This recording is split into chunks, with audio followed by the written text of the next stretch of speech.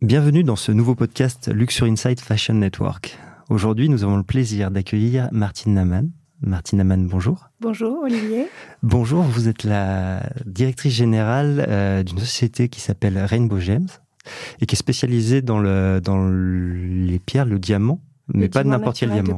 Le diamant naturel de couleur, tout à fait. Qu'est-ce qui est spécifique dans le diamant naturel de couleur ?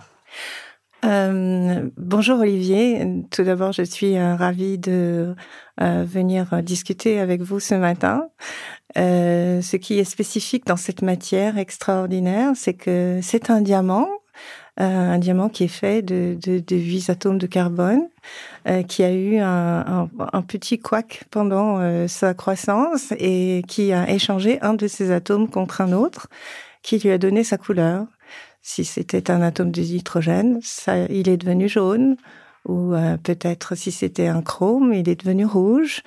Et donc, je disais toujours que le bon Dieu a dû s'ennuyer pendant toutes ces millénaires et créer quelque chose de différent. Qui n'est pas l'incolore, mais la couleur. Justement, quand on pense diamant, on pense à la pureté du diamant color. On pense au diamant sans couleur.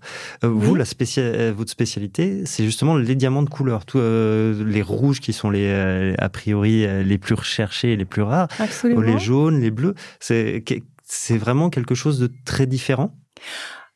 C'est différent dans le sens où ces diamants ont de la couleur. On a cru pendant un certain temps que le diamant était incolore alors qu'il existe dans toutes les couleurs de l'arc-en-ciel.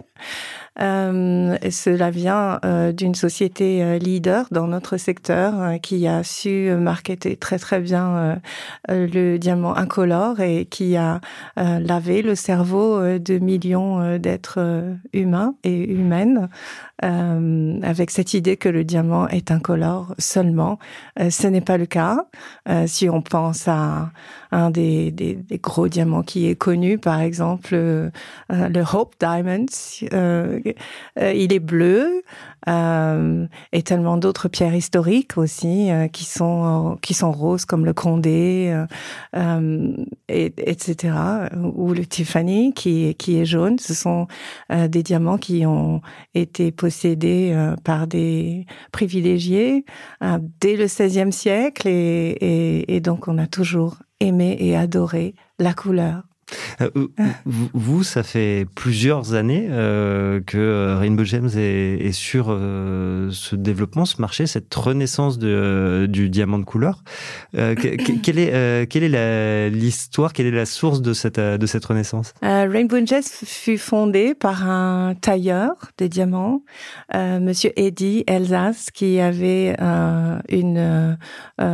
qui était tombé amoureux de la couleur. À cette époque, les diamantaires qui n'avaient pas grand-chose à faire certaines parties de l'année, s'entraînaient sur du diamant qui partait dans l'industrie, qui valait moins de $1 le carat, et ils s'entraînaient sur ce genre de diamant industriel. Et puis, il s'est aperçu que ces diamants étaient absolument fantastiques, qu'ils avaient la couleur de la pierre précieuse et la brillance du diamant mélangés. Et il s'est mis à collectionner. Et il a commencé à collectionner ces diamants en demandant à ses pairs le petit bleu qui est dans ton coffre, le petit rouge qui est dans ton coffre. Et j'ai rencontré ces personnes et il échangeait ces diamants au départ contre une tasse de café parce qu'entre hommes, on ne s'offre pas du diamant. Oui, j'ai lu dans des interviews que ces premiers diamants de couleur, il les échangeait contre un paquet de cigarettes ou absolument. C'était pas des achats, c'était pas un deal financier. Absolument. Alors j'ai rejoint le groupe quelques années plus tard parce que Eddy était plus âgé que moi et j'ai pu entendre le témoignage de ces gens qui ont assisté à la transformation d'un secteur et à l'explosion du goût pour le diamant de couleur dans le monde qui a été vraiment initié par Eddy, qui a fini par monter une collection de 300 diamants de couleur, 350 carats, exposé 60 fois dans le monde et qui a contribué à la promotion de cette matière exceptionnelle.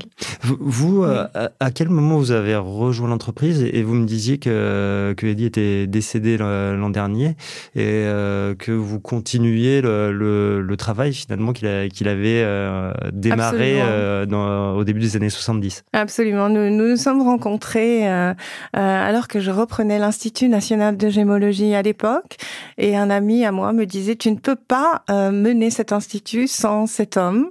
Et donc, je l'ai appelé, je l'ai embauché et nous ne nous sommes plus jamais quittés à partir de cet instant.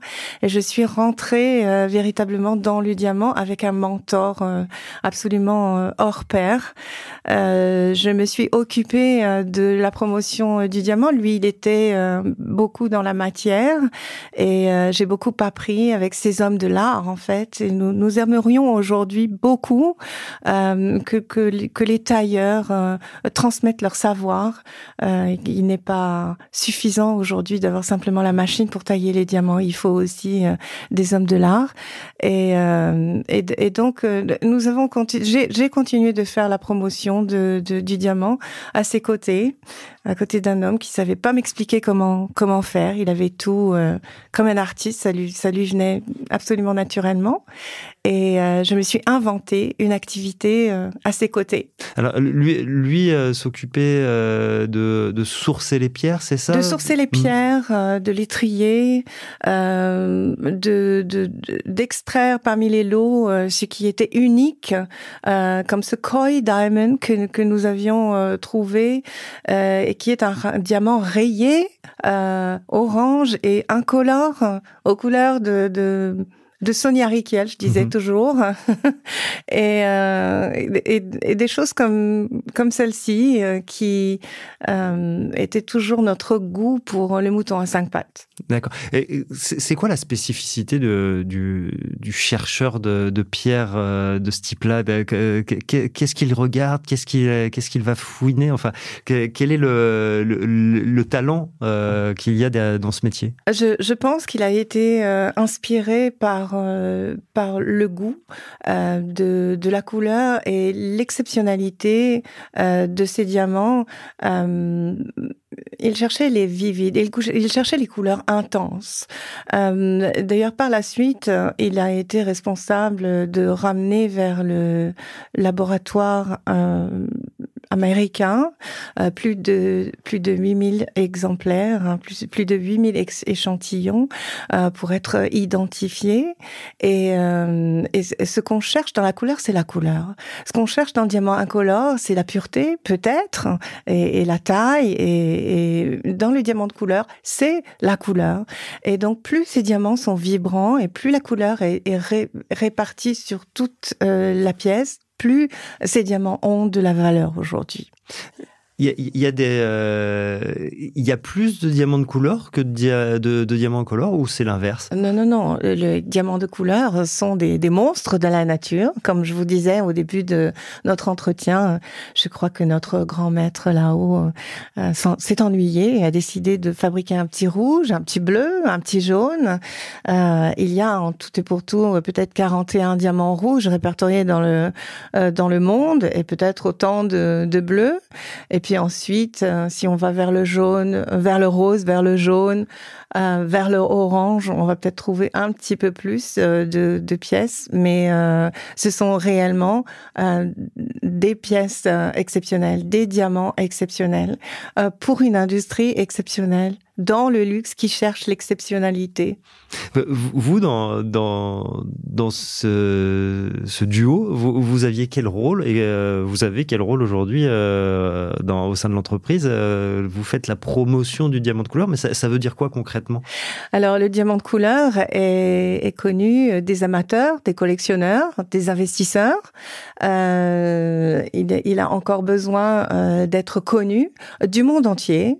Et le fait que nous ayons exposé 60 fois cette collection dans le monde a permis d'approcher des enfants, des femmes, des hommes appartenant à toutes les communautés qui ont admiré et bien sûr quand vous expliquez ce qui est à voir, ce qui est à admirer, alors peut-être vous mettez une petite graine qui va pousser et qui va faire éclore la passion de la diversité, la passion des couleurs, qui sont aussi les couleurs de nos rencontres avec l'humanité tout entière. Sur les 300, enfin quand vous faites la présentation de 300 diamants, oui, c'est ça? Oui. Les 300, il y a vraiment toutes les couleurs. Oui, ces diamants vont de 1 carat jusqu'à 4 carats à peu près. Toutes les couleurs, mais on pourrait imaginer qu'il en existe encore d'autres. Ils sont even, ça veut dire que la couleur est répartie partout sur ces pierres. D'ailleurs, nous avions fait des photos de la collection à l'envers pour montrer que la couleur était partout. Et que puis-je vous dire encore? Il y a au milieu de cette boîte des paires, donc qui ont été constituées au fil des années. On trouve pas une paire tout de suite. Et ce que je peux vous dire, c'est que c'est l'histoire de la compagnie Rainbow Gems, l'histoire de rencontres, l'histoire du sourcing et l'histoire d'une transformation du secteur aussi qui s'est ouvert à proposer autre chose que du diamant incolore dans le monde du diamant et dans le monde du luxe et de la joaillerie. Vous, justement, l'entreprise, ses clients, qui sont-ils aujourd'hui? Vous travaillez avec qui? Les grandes maisons du luxe, de riches héritiers du monde entier. Qui est intéressé par le diamant de couleur? Alors, d'abord, le diamant de couleur peut aller de $30 le carat à des millions de dollars le carat. C'est vous dire que nous pouvons fabriquer des pièces à des prix variés et toucher une clientèle variée qui aime l'unicité, parce qu'aucune pierre ne ressemble à une autre. J'ai commencé ma carrière en servant les grandes maisons et je peux m'enorgueillir d'avoir contribué à transmettre vers eux des plus belles pièces. Et puis, les collectionneurs du monde nous connaissent et savent que nous sommes capables d'aller chercher la petite chose exceptionnelle dans le monde. Comment ça fonctionne? Vous fonctionnez à la demande du client qui dit « je veux un rouge » et vous allez le chercher, ou c'est l'inverse? Vous avez des divers clients, vous savez qu'ils sont en recherche et vous leur proposez les dernières pièces que vous trouvez? Alors ça peut être dans les deux sens. J'ai envie de vous dire que j'ai plus de difficultés à sourcer les gemmes aujourd'hui que d'aller chercher des clients qui font la queue entre guillemets pour attendre la pièce de leur rêve. Et mais je peux avoir des pièces, des jolies pièces qui me font penser à telle ou telle personne, qui deviennent tous mes amis d'ailleurs, et donc je vais leur proposer. Ça peut être aussi l'inverse. Je peux avoir une demande spécifique et répondre dans quelques mois ou immédiatement si j'ai eu de la chance. La chance, ça existe aussi dans ce métier. Il faut de la compétence, il faut de la chance aussi. J'avais une question justement par rapport à ça. L'extraction aujourd'hui de toutes les matières est de plus en plus complexe, que ce soit l'or, donc le diamant forcément, que l'offre est de plus en plus importante. Comment on fait vis-à-vis de la rareté? Quelle est la situation du marché? Alors la situation du marché aujourd'hui est que nous avons perdu deux grosses sources, c'est-à-dire celle de Russie et puis aussi celle d'Australie, la mine d'Argyle, qui a fermé il y a plus d'1 an et demi et qui fournissait les plus beaux diamants roses et rouges de la planète. Donc le marché se réorganise aujourd'hui autour d'autres sources et bien sûr c'est une perte. On peut imaginer que dans les années qui viennent nous soyons plus restreints et que la demande va devenir de plus en plus importante et que les prix vont exploser. Donc ils n'ont cessé d'exploser dans le diamant de couleur et ça peut continuer. Il y a une circulation des diamants, justement. C'est un marché d'investissement? C'est un marché d'investissement, bien sûr. Au plus haut niveau, c'est un marché d'investissement et le diamant ne se revend pas du jour au lendemain comme peut se vendre l'or, par exemple. Mais sur certaines pièces, je peux garantir que le retour sur investissement... Il y a une plus-value sur le moyen terme. Absolument. Oui. Sur ce marché qui est tendu, les acteurs principaux, vous disiez, il y a certains particuliers. Vous m'expliquiez tout à l'heure que vous s'était passé du B2B au B2C, un peu comme ce qui se passe dans le luxe aujourd'hui, où on voit un renforcement des relations entre les consommateurs, etc. Vous, quelle est l'analyse que vous faites de l'évolution du marché, justement? Il y a eu une demande de transparence de la part des clients, de savoir, de connaître l'origine des gemmes et de connaître toute la chaîne de valeur.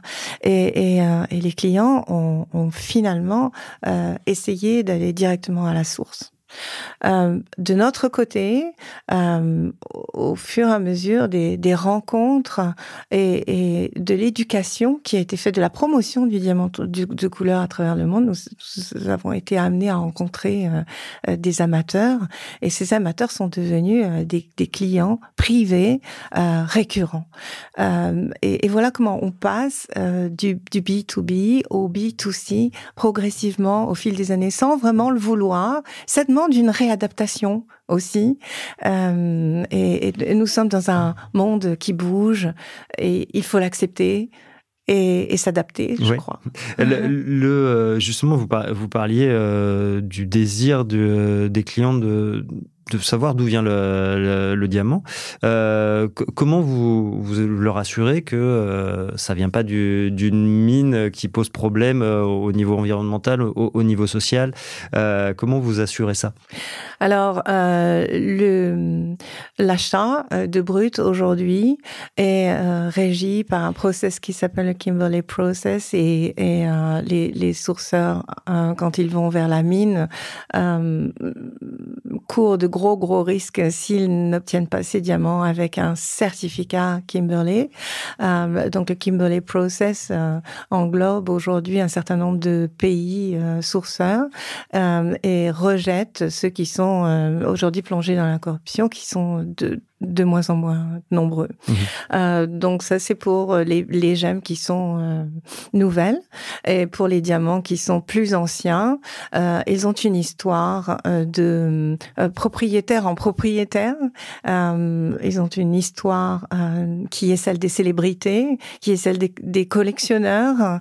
Et il est vrai que pour certaines d'entre elles, il est plus difficile de les sourcer. Tout à l'heure, vous me disiez que, au-delà des grands joailliers, vous travaillez aussi parfois avec des maisons de mode sur d'autres types de produits, enfin pour intégrer le diamant dans d'autres types de produits. Vous pouvez raconter ce que vous me disiez tout à l'heure? Oui, alors ça c'est la partie très amusante et très agréable quand on sort de son secteur pour aller vers un autre, même si on appartient tous au secteur du luxe. Le monde du diamant de couleur, c'est le monde de la couleur, c'est le monde de la création, et nous avons été amenés à créer une robe faite de plus de 8000 carats de diamants avec un fashion designer qui s'appelait Nikki Van Keet en Belgique pour la nuit exclusive de Knock le Zoot en Belgique, qui rassemblait tous les acteurs du monde du luxe. Et c'était la première d'une longue liste d'événements que nous avons fait avec d'autres industries comme l'industrie de la photo, avec Canon par exemple, et tant d'autres. Donc nous avons créé un jean le plus cher du monde aussi, et une écharpe pour un défilé de mode. Et c'était très amusant de voir ces créateurs venir dans le bureau et nous demander 5 mètres de diamants bruns ou 5 mètres de diamants noirs, et nous étions capables de fournir. Et justement, ça doit être intéressant d'être confronté ou en tout cas d'être challengé par des artisans aussi, ou des industriels qui vous disent on aime beaucoup ça, mais on voudrait l'intégrer dans notre process, alors que c'est pas forcément déjà fait. Donc, quelle est l'expérience que vous avez retirée de ces relations-là? J'ai appris à comprendre leur langage, à adapter le mien à eux, à m'ouvrir, à penser, à créer avec eux, et ça peut inspirer aussi le monde de la joaillerie. On s'inspire les uns les autres. Ce sont des rencontres aussi nouvelles avec des gens qui n'ont pas pensé que peut-être ils pourraient avoir leur petite part de ce monde extraordinaire, puisque le diamant a tous les prix. Donc c'était vraiment très enrichissant et très plaisant. Vous, les envies que vous avez, ou en tout cas les projets que vous menez actuellement, ça va emmener Rainbow Gems vers quels horizons dans l'année qui vient, dans les 2-3 ans qui viennent, avec l'évolution dont on parlait du marché du diamant? Alors, ce que je souhaite, c'est d'abord conserver cette clientèle qui nous est fidèle et toujours la servir avec rapidité, avec transparence, avec disponibilité. Nous avons une logistique dans le secteur qui fait que les pierres voyagent plus que nous, et que si vous voulez qu'elles soient demain à New York ou demain à Singapour, elles y seront. Et ça demande une énorme attention, mais c'est faisable. C'est comme ça que nous avons travaillé pendant le Covid. Et je me suis aperçue que l'industrie était organisée bien avant cette catastrophe du Covid. Ça nous a permis de continuer à travailler. Donc, j'aimerais toujours servir cette clientèle et toujours leur être agréable, leur faire plaisir. Et puis continuer aussi d'éduquer le monde, comme je le fais en intervenant dans différentes universités, le monde de la joaillerie aussi, peut-être le monde de la mode aussi, de façon à ce que de nouveaux amateurs, de nouveaux amoureux se joignent à nous, joignent cette communauté un petit peu secrète, mais de gens qui se comprennent bien. Justement, vous le disiez là, vous faites de la présentation, de l'évangélisation auprès des étudiants. Qu'est-ce que vous leur racontez aux étudiants? Qu'est-ce qui les intéresse finalement? Parce que c'est pas forcément des spécialistes de la gémologie. Donc, qu'est-ce qui les intéresse dans ce que vous faites? Alors, les étudiants sont en général embarqués dans des études sur le luxe, et ils ont besoin de connaître un petit peu de tous les secteurs du luxe, et le secteur du diamant est un secteur que je considère comme le phare du secteur du luxe. On taille le diamant, on l'embellit, on ajoute une valeur sur le diamant, mais au départ, il est intrinsèquement rare et il est intrinsèquement spécial par rapport à toutes les autres pierres précieuses. Et c'est ce que j'explique à ces étudiants, tout en leur expliquant comment certains métiers peuvent être ouverts à eux, qui sont tant dans la création que dans la finance, que dans l'ingénierie. Finalement, le secteur diamant s'ouvre sur de nombreux métiers aujourd'hui, et n'est plus seulement transmis de père en fils, parce qu'en fait, le fils aujourd'hui peut plus faire le financier, le marketeur, le vendeur, peut plus tout faire. C'est intéressant. Donc, il y a une véritable ouverture, ce que vous le ressentez, en tout cas, vous le disiez, au niveau des pratiques commerciales, mais pas seulement. En fait, c'est un marché qui est un peu en train de s'ouvrir. Lui qui avait un peu la réputation d'être très fermé, vous me disiez que vous étiez entre Anvers et Paris. Oui. Anvers a quand même cette autorité de place assez fermée. Oui. Non, vous le ressentez, il y a un changement de mentalité? Je vois la nouvelle génération arriver avec de nouvelles idées, une nouvelle impulsion qui est extrêmement intéressante, et on aurait tort de nous en priver. Ce marché est secret pour une seule raison, c'est que les nous transportons des valeurs et nous devons nous protéger. Et c'est la seule raison qui n'empêche pas que nous aimions communiquer, montrer et être des vecteurs en fait et des liens entre tous les gens qui aiment le beau. Pour finir, vous, Rainbow Gems, aujourd'hui, vous travaillez avec combien de pièces par an, quel est le rythme de travail que vous avez et finalement qu'est-ce que vous me disiez que vous aviez envie de garder cette relation avec les clients, de continuer à les servir, qu'est-ce que vous apportez que de grands acteurs intermédiaires n'ont pas finalement? Alors, lors d'une de mes conversations avec Monsieur Jonathan Siboni, qui m'a gentiment emmené vers vous aujourd'hui, il me faisait remarquer que seulement que 20% de ces marques constituaient des marques dans notre univers. Et donc, le complément, ce sont des sociétés comme Rainbow Gems qui peuvent apporter un service tout simplement, un service personnalisé, immédiat, un service